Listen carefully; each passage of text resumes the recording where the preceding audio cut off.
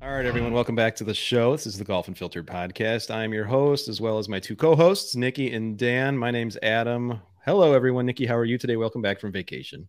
Yes, thank you so much. It's good to be back. And hoping that the golf world will slow down a little bit this week. Although, of course, now it would be par for the course for it to slow down now that I'm actually home and able to focus on what's going on. So, yeah, good to be back. We will definitely talk about some of those topics as well that we caught you on vacation. Dan, you went and played golf today in 90-degree heat. How are you today? Are you hydrated?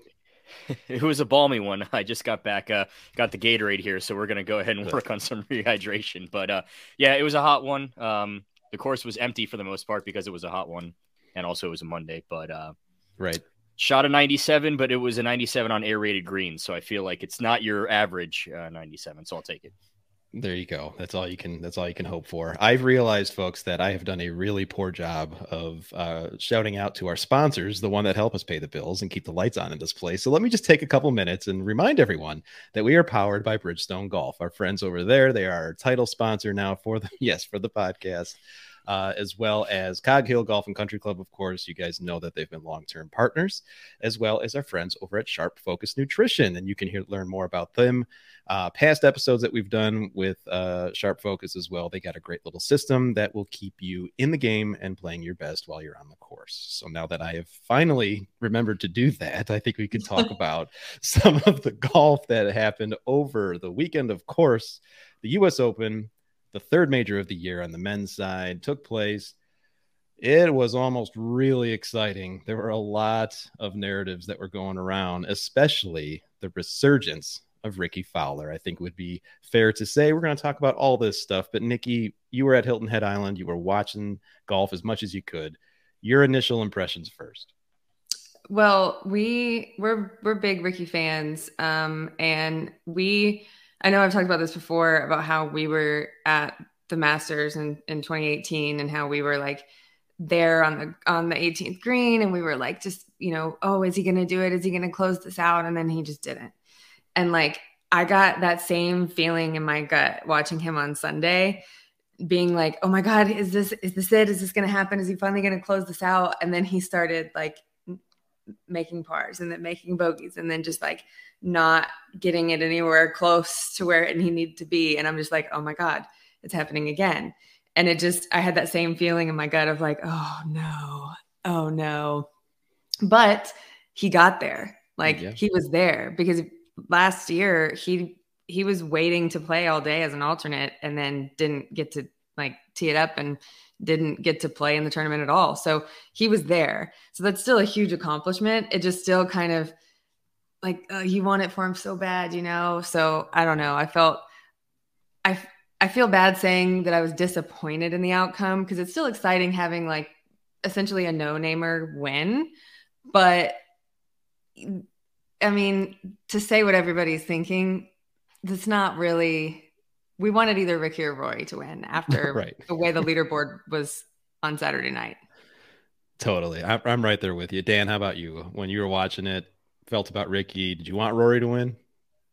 It was basically, it was like it needed to be Rickie or Rory or even Scotty. Like it's great that Wyndham Clark won. His story's fantastic. His mom dying when he was in college, and she's the one that turned him onto the game, and he thought about quitting, and then he decided to come back. I mean, it's a great story. Don't get me wrong, but golf sickos like us aside, for that casual golf viewer that tunes in maybe 4 or 5 times a year, they saw Rory, Rickie, and Scotty Scheffler, and they're like, oh yeah, those guys. And it's like, well, who's Wyndham Clark? So, it's nothing against him, but I feel like Rickie would have been a great story because he's finally working his way back up.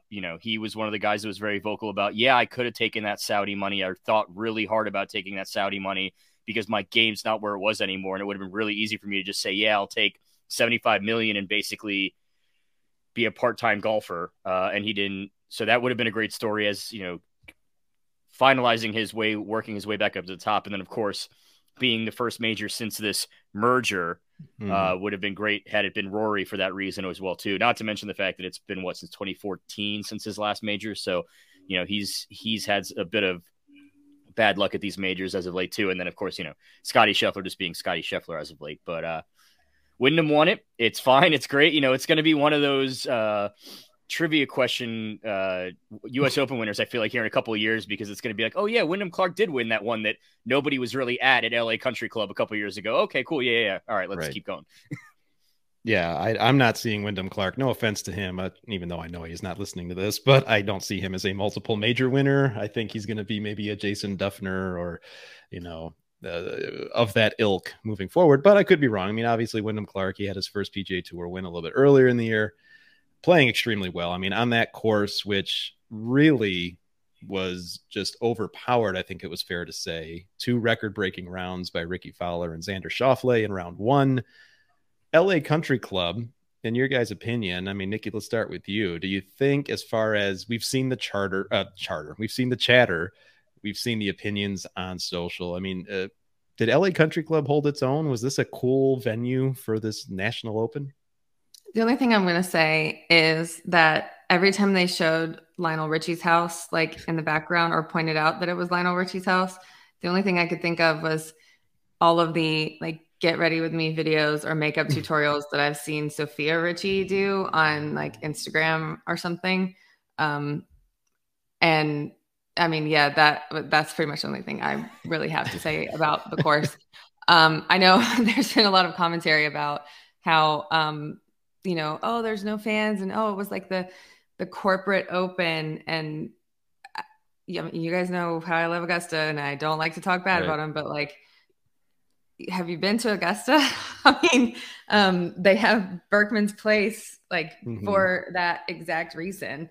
So it's, I don't know. It's gotten better in past years. They've opened up more tickets for people for a reason, but I don't know. I think there was a golf.com reporter who tweeted something that I thought was funny about like, upsetting to hear about all the accusations that this US Open and this country club is like catering to like a small group of wealthy white people, which is so different from all the rest of golf's recorded history up until this point.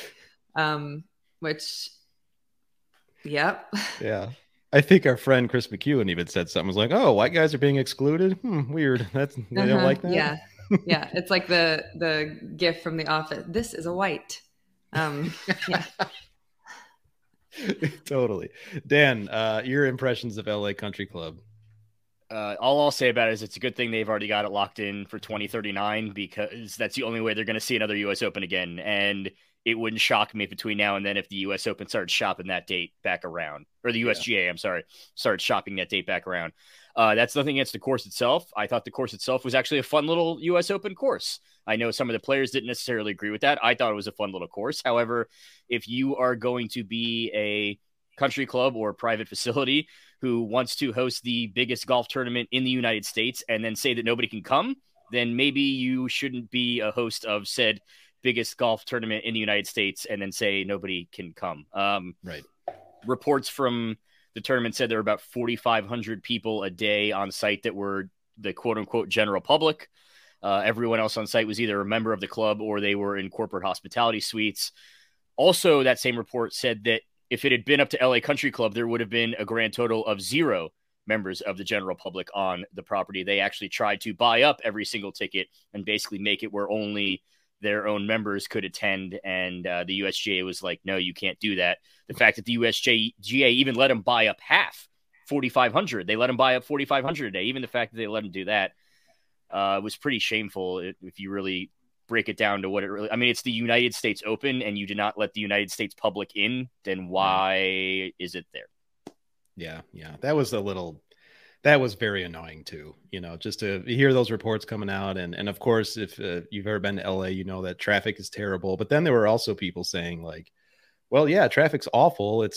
We're renowned for bad traffic, but there's also a lot of parking around, and there were entire parking lots that were empty. I saw a tweet, I forget by who, said something of that to that degree as well. I just love the fact that Hugh Hefner built a zoo behind the 14th tee, and you could hear the monkeys and you can hear everything else just going off in the back of the camera and microphones during the telecast.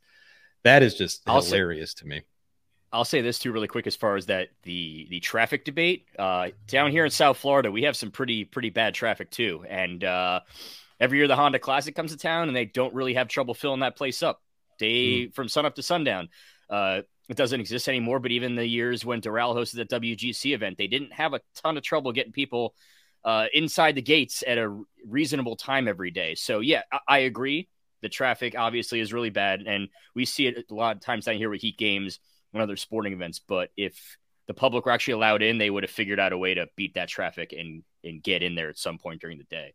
You saw that crowd in Eastlake when Tiger won the Tour Championship, and Atlanta traffic's a disaster. Yep. So I don't think they can really blame it all on traffic. So right, fair enough. I think the private the members of the club buying up half of the tickets is just ridiculous. And I think Monday Q Ryan tweeted something like, you know what? Despite all these logistical things that people are blaming whatever on, you'd think in the 10 years that they announced the site, they would have figured something out. But clearly it was an interesting thing to watch, especially since, most of us in the central time zone, you guys are in the East Coast watching West Coast golf. Those first tee times, there may have been 10 people around the opening tee shots. It was really odd. But, at the end of the day, we got to see the national championship, and we saw Rory McIlroy once again contending for another major. Maybe let's talk about Rory for a little bit here. I mean, we're not going to go down the path, or at least I won't. You guys are more than welcome to. Obviously, closing out tournaments has been a thing for him recently, especially when he's got a wedge in his hand. He's just, for some reason, got the yips on a Sunday. But he's still there. He's still showing up. Yes, it's been 9 years since he's won a major, but he is still in contention seemingly every single time. Dan, what do you make of Rory right now, the state of his game, in addition to everything else that he's doing as the quote-unquote face of the PGA Tour? Yeah, I don't – it's probably a little more than a coincidence that he had one of his better performances in a major – certainly this year, if not even in the last couple of years, basically the week after, where he was like, I'm done talking to people. I'm done meeting with the media. I'm done talking about LIV. I'm done talking about this merger. I'm even done talking about the PGA Tour. I am just going to go out and play golf now. And he didn't finish it this week, but I don't think it's a coincidence that he had one of his better performances in a major since basically throwing his arms in the air and saying, I'm done with this. I'm done with all of you people. I'm going to go play golf now. So I think if he can figure out a way to maintain that new balance that he seems to have found for this week, as far as being a golfer and then everything else going on in the world, I think it's only a matter of time. And we might even see it here in another couple of weeks. He might do it at the Open. If not, I think he'll definitely get one here next year. It won't be very long until he wins another one again. Well, we've talked about this before. I don't think that, well, at least for this past couple of years, I don't think that that's necessarily been up to him. I think that a lot of that pressure has been put on him to care about everything else that's been going on in the golf world and be the spokesperson, or in his own words, the sacrificial lamb for the golf world and the PGA Tour. And I think, as we've clearly seen, it's not doing him any favors. And, like you pointed out, when he said, you know what, not dealing with it, not going to give any comments, not going to talk about it, and just gonna play. And I'm curious if I have a conspiracy theory that Tiger was involved in that advice, because we have not heard from Tiger yet. We have still not heard from Tiger. And I think we aren't going to hear from Tiger. I don't think Tiger's going to give his opinion on it at all. And I think that that's probably the smartest thing. We probably don't need to hear Tiger's opinion at this point. But I think the fact that he hasn't said anything, like he gave Roy advice to say, you know what, you don't need to say anything anymore. Everybody already knows where your stance is. They've known what your stance is the whole time. True. Just go and play golf.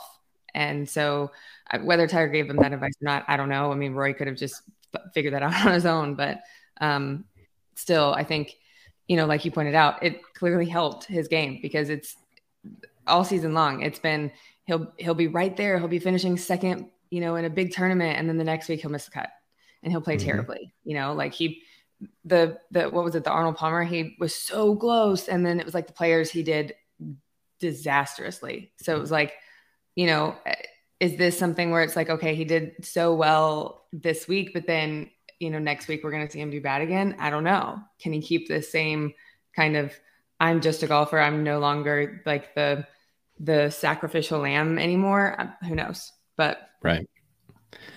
Yeah, it's going to be interesting to see not only how he rebounds from another runner-up finish. Obviously, he's going to be a heavy favorite, I would assume, going into the Open Championship, the last major of the year. This is the first time that the three of us have actually been on the same call for a post-merger, whatever this thing ends up being. The partnership, the merger, I know that in the last episode, we were able to capture some thoughts about what we all had regarding the news that broke out of nowhere. But we've all since learned a lot since then.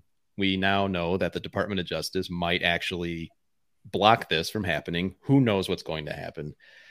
Jay Monahan has a mysterious, secretive health issue that, you know, hopefully he's okay, obviously, but, you know, it's hard to not think about, all right, well, that the merger was announced in secret or planned in secret, and now all of a sudden Jay's gone and we're not hearing from Tiger. And so as golf fans as a whole, and Nikki, I'll go back to you on this to start.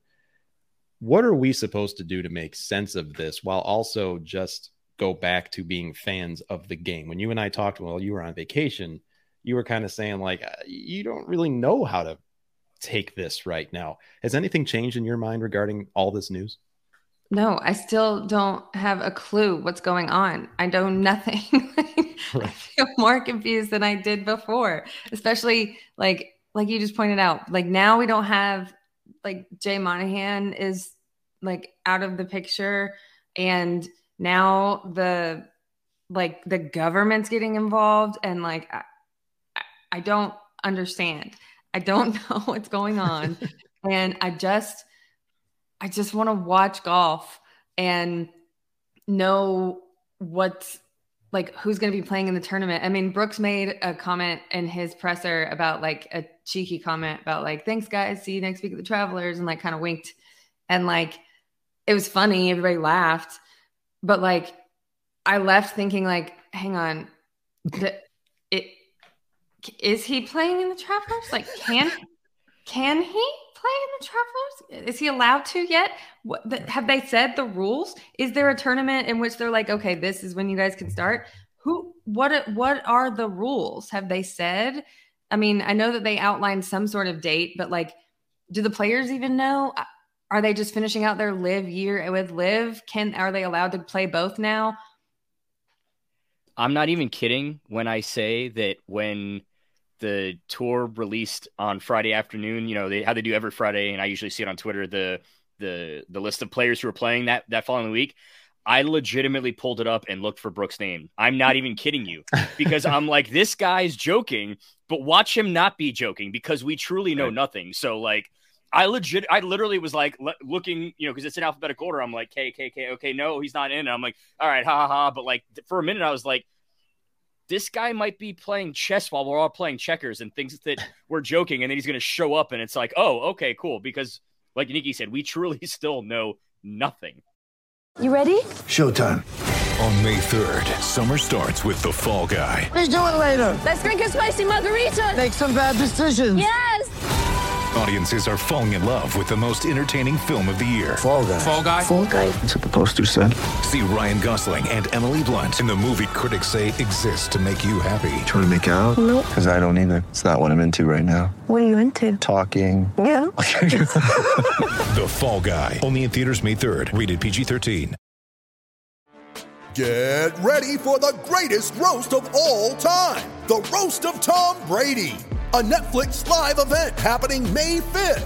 Hosted by Kevin Hart. The 7-time world champion gets his cleats held to the fire by famous friends and frenemies on an unforgettable night where everything is fair game. Tune in on May 5th at 5 p.m. Pacific time for the Roast of Tom Brady. Live only on Netflix.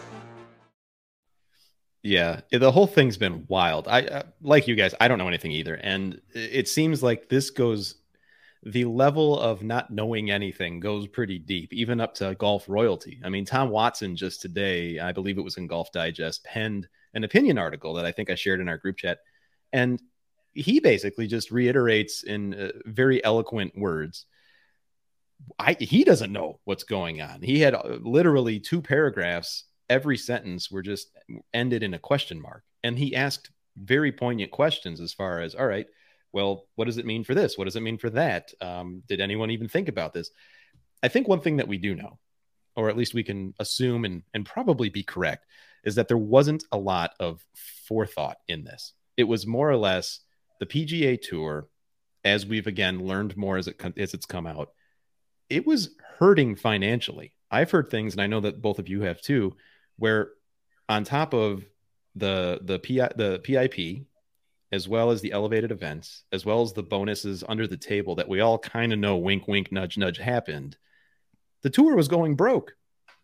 They needed money. And then suddenly we hear this surprise news of this partnership, merger, whatever, with the PIF. I mean, Dan, do you think, we know that Jay Monahan hasn't handled this well, but will we see him again? Has he just made so many mistakes that he's gone?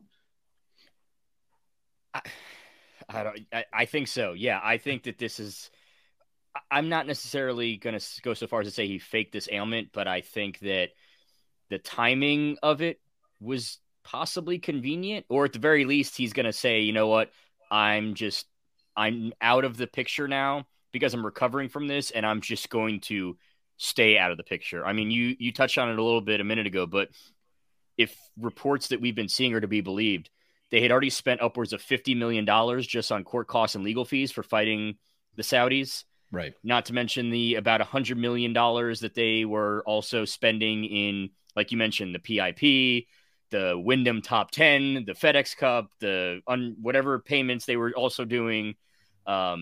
They obviously had to come up with a lot of the money for the elevated event purses, because as we've also learned, Honda wasn't the only sponsor that was getting pretty annoyed and was threatening to, well, in the case they did, threatening to, take their checkbook and go home. Right. There were a lot of their sponsors that the tour reportedly, or essentially, was trying to say, hey, we need more money from you guys if you want to be an elevated event to cover the cost of these higher purses. And these sponsors were saying, and what are we getting out of this? Because if I tell you no, and we're not a non-elevated event, we're still a tour event. So what is our incentive to now cut you a check for 20 million instead of 10 million? And so, and Adam, you and I talked about this on that episode where when Nikki was gone, where the money is coming from aside, the tour needed money. It just is, I guess, unfortunate that they went to they went to the oil well, literally, that they had been bad mouthing for the last 2 years or so. I don't know how they are so broke, because they charge so much money for them sawgrass splashes at the Players, and people were drinking them everywhere. I don't understand. Where's that money going? That's a good question. That's a great question. Well, in all seriousness, too, I mean, you could have paid for that purse just off of those sawgrass splashes. I mean, I had several myself. Oh man, we should call Nikki's out here keeping the tour alive from a financial. Yeah. I paid at least one of them lawyer fees, like the Dunnigan boost over at Sawgrass. Yeah.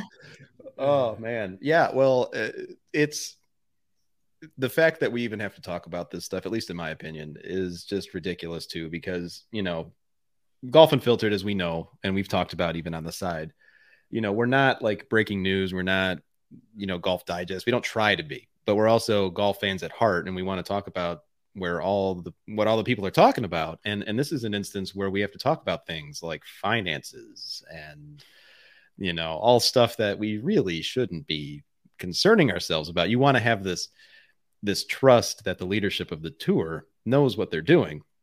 And I think what we've all seen, and certainly the players, if we are to believe what happened in that players meeting at the RBC, they don't trust leadership at all. Jon Rahm has said as much, and he said so in the opening press conferences leading up to this last weekend, or the major.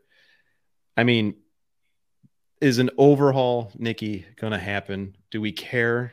Is that going to impact anything as far as your fandom? I mean, I'm still gonna watch golf, and that's the problem. Is I'm still gonna watch golf. I'm still gonna care about certain players. It stinks because the past year and the way certain players have made decisions about which tours to go to and things, it has changed my opinion about them and the decisions that they have made, and the choices and just their attitudes about it, to be perfectly honest. But I'm still going to watch golf. I just don't know what that means in terms of how I'm going to watch it, where I'm going to like get the golf, like in what, like how what that's going to look like, I guess. Right. And you know, the details, I guess, don't really matter, outside of, you know, giving me something to gossip about on the side. But when it comes down to, you know, sitting down on the weekend to watch the tournament, I'm still going to watch. Probably. Dan, you feel the same way? I think the thing that I've found the most interesting out of all this since the merger was announced is how kind of the narrative around some of these live golfers has already started to change. Take away the ones who from the beginning either people didn't like, the Brysons and the Brookses of the world, or you take the ones who made some really just dumb comments in the beginning, the Ian Poulters and the Lee Westwoods of the world.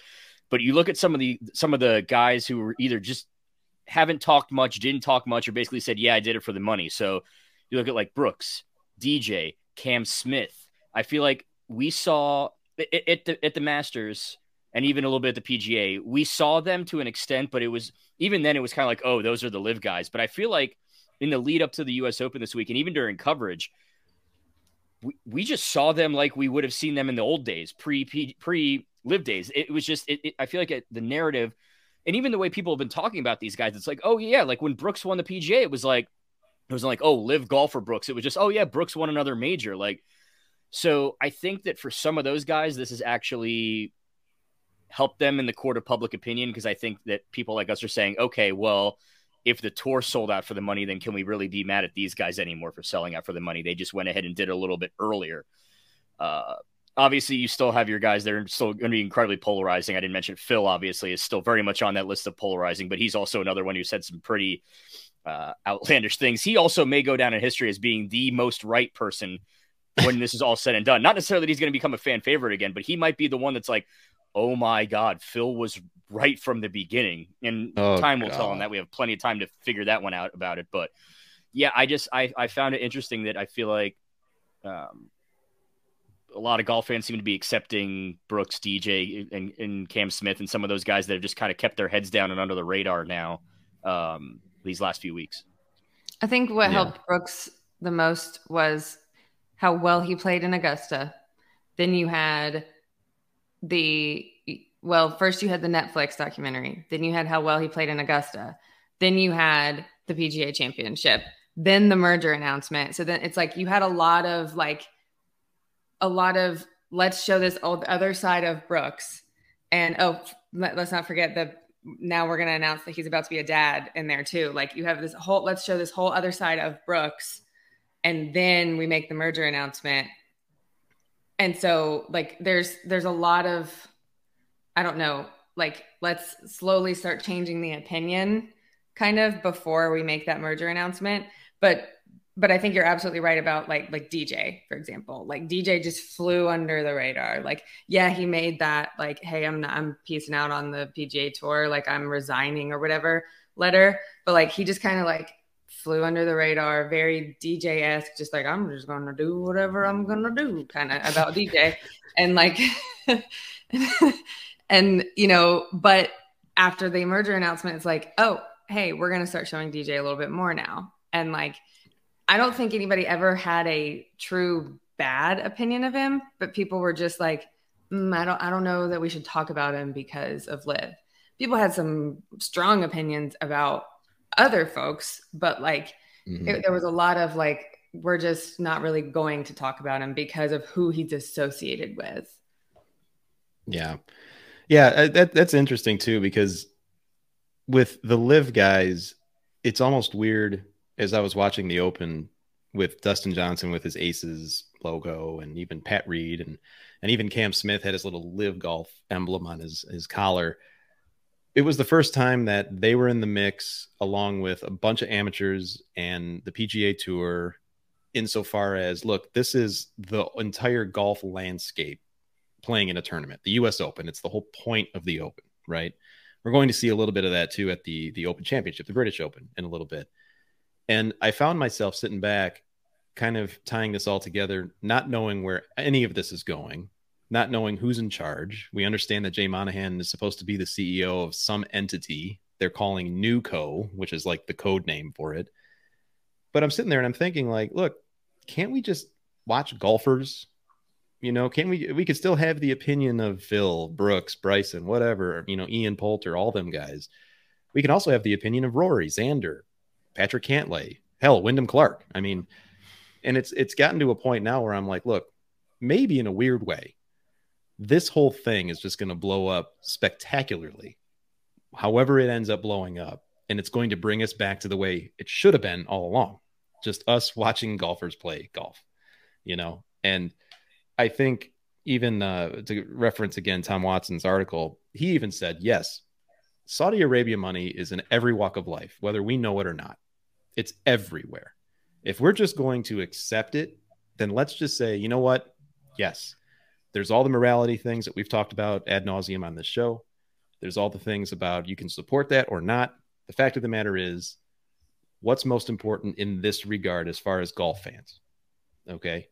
Is it to get back to just enjoying it from a professional standpoint, knowing that there's an entire game out there that Nikki, Dan, and Adam can go play whenever we want, and it has nothing to do with any of that drama that's going on? You know, and I think what I'm trying to say is we all have the choice to kind of get to that point and choose our level of entertainment. I've had a friend that often says we always choose our level of engagement with anything, whether it be catching up with an old college friend or family member or whatever you haven't seen. But I think that also applies to an instance like this, where if we want to engage in that stuff on social, it's there for us. We could do that. But we could also just sit back and say, look, I want to go out and just go to the driving range. I'm playing golf, you know? So not really sure where I was going with that, but it just seems like there's this whole element where we don't need to get wrapped up in that. I don't know. And as we think more about the remainder of this season, I know that we're all planning, hopefully, to go to Atlanta to kind of meet up for the first time face-to-face, at least me with you two, to go to the Tour Championship. Nikki, as far as between now and the end of the year, we've got one major left. We've got a lot of stuff that we want to talk about on Golf Unfiltered. Where are you leaning towards in terms of, you know what, this is what I expect from my golf fandom overall, not just professional game, but is it, you know, because not to get too personal, you've got a young son who you would love to get into the game. I know that because we've talked about it. Is that something that you want to focus on? Well, I mean, obviously, I want to go back to when I say, Ian Poulter, it's people know that it's because of his actions in the Ryder Cup and not because of Live Golf. Like, because I have disliked Ian Poulter pre-Live Golf because of Ryder Cup. Like, and that is because, and I feel like that should be the way that it is. Like, because I live in the US. Like, of course I'm going to root for like the US Ryder Cup team. But I feel like that's my golf goal at this point, is for like to get back to that and to, I guess, feel that way about the players. And like, I don't know, and get back to the point where like when somebody mentions Sergio, to not be like, ugh, and to maybe be a little more like, I guess maybe remember like seeing him win the Masters and being there in person, and not like, you know, be as like, ew, you know, about it. But then again, I don't know. I don't know if I will ever, like, there's some bridges that you can't unburn. So I don't know. True that. Dan, how are you feeling about things? I mean, between now Listen, and I played golf today. I can promise you that none of what we're talking about right now was discussed on the golf course today. We were listening to music. We were hitting golf shots. We were cursing when our shots didn't go where we didn't want them to. That's not going to change for me. Adam, you and I were talking about this briefly before we started recording. This is my time of the year down here in South Florida where I play a lot of golf because the part-timers down here, the snowbirds, whatever you want to call them, they've gone back to the Northeast. They have given our golf courses back to us. So now, despite the 100-degree heat, we can go out and play golf, and it's not very expensive. We can go out and have fun. You can zip around there in 2.5, 3 hours and enjoy your day. So that's not going to change for me. If anything, this summer, this is the time where I'll be playing more golf. I might be watching less golf on TV, but I promise you I'll be playing more actual golf, which, like you talked about, that's what it really comes down to at the end of the day. It's not watching the golf. It's actually going and playing golf. So I'll be doing plenty of that. Obviously, I'm excited about the Open Championship. I get into it probably a little too much every single year.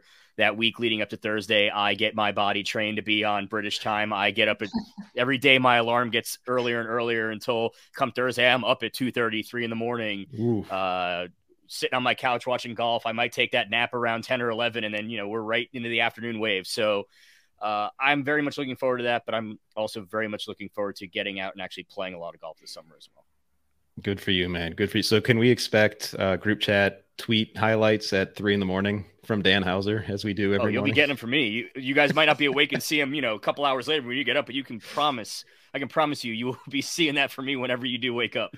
Absolutely. Absolutely. I just not to pick on Dan, but I love when you say I did not have that on my bingo card. And I think we should do a feature. It was like, what is on Dan Hauser's bingo card? Because man, you're just to get back to the things outside of golf, or in addition to pro golf, another Bridgestone brand partner, St. Andre Golf. They've been on the show, super hilarious. Obviously, a lot of people listening to this probably have seen them. Our own Nikki Dunnigan made a cameo or two at a St. Andre. What would you call it? Skit. Recently, they were down in the air. They were down in Atlanta, right, Nikki? Well, they're based out of Atlanta. Yeah. Okay. Yeah. And they were working on some stuff with Top Golf, and Aaron needed some extra folks for a shoot, and I was like, I got the day. So I joined him down at Top Golf and spent the day down there, and it was fun. Yeah. So be sure to go check out it's on their account and Top Golf's account, I think, but see if you can find me. Well, I'm going to give you some hints. So here's one. There's a pan, and when they're looking at the bar in Top Golf, you could see our own Nikki Dunnigan looking up at a TV, acting very, very professional, watching TV as a, what time of day? It wasn't acting. I was actually watching it. They had golf on. So was this morning? Like, what's behind the scenes here? Are you drinking at like? We were. It was 9 a.m. And so, they want, you got to have it looking official so that the drinks are all open. Definitely. And then later on in the clip, you could see Nikki kind of like to the right in the frame here, looking at. You'll have to see the story in the context of what was actually happening. But yeah, you'll have to look close. There were a couple cameos from our very own GU's Nikki Dunnigan. So. It's very funny. It was well written. They did a great job with it, as they do with everything. Absolutely. They toe the line of funny and absurd, but yeah, it's great. Definitely. And Dan, you've got something coming up here in a couple weeks for the Steph Curry Underrated Golf Tour. I think you're going to actually go out and see what they got going on. And was it West Palm Beach? Yeah, so that's actually going to be next week. So be on the lookout for some content we'll be doing out of there. The Steph Curry Underrated Golf Tour, they're getting ready to start their second season. And the opening event is down here in South Florida at the brand new park in West Palm Beach, which we saw Tiger at a couple weeks ago, helping do the honorary ceremonies of the grand opening of it. So that'll be fun. So we'll see kind of what entails with that. I don't want to make any promises yet, but I'm hoping to talk to some pretty cool people that we'll hopefully be able to feature here on an upcoming podcast or do some fun content with them. So that'll be exciting here, and that'll be next week. And to be fair to Nikki and Dan, I did not talk to them about either of those two things. I just did it. And so that's why they weren't, if they didn't seem like, oh no, Adams, what is he talking about? The underrated golf tour is a really cool thing too. And we'll talk more about it, obviously, Dan, when you have the chance to talk to them. They were at Cog Hill last year.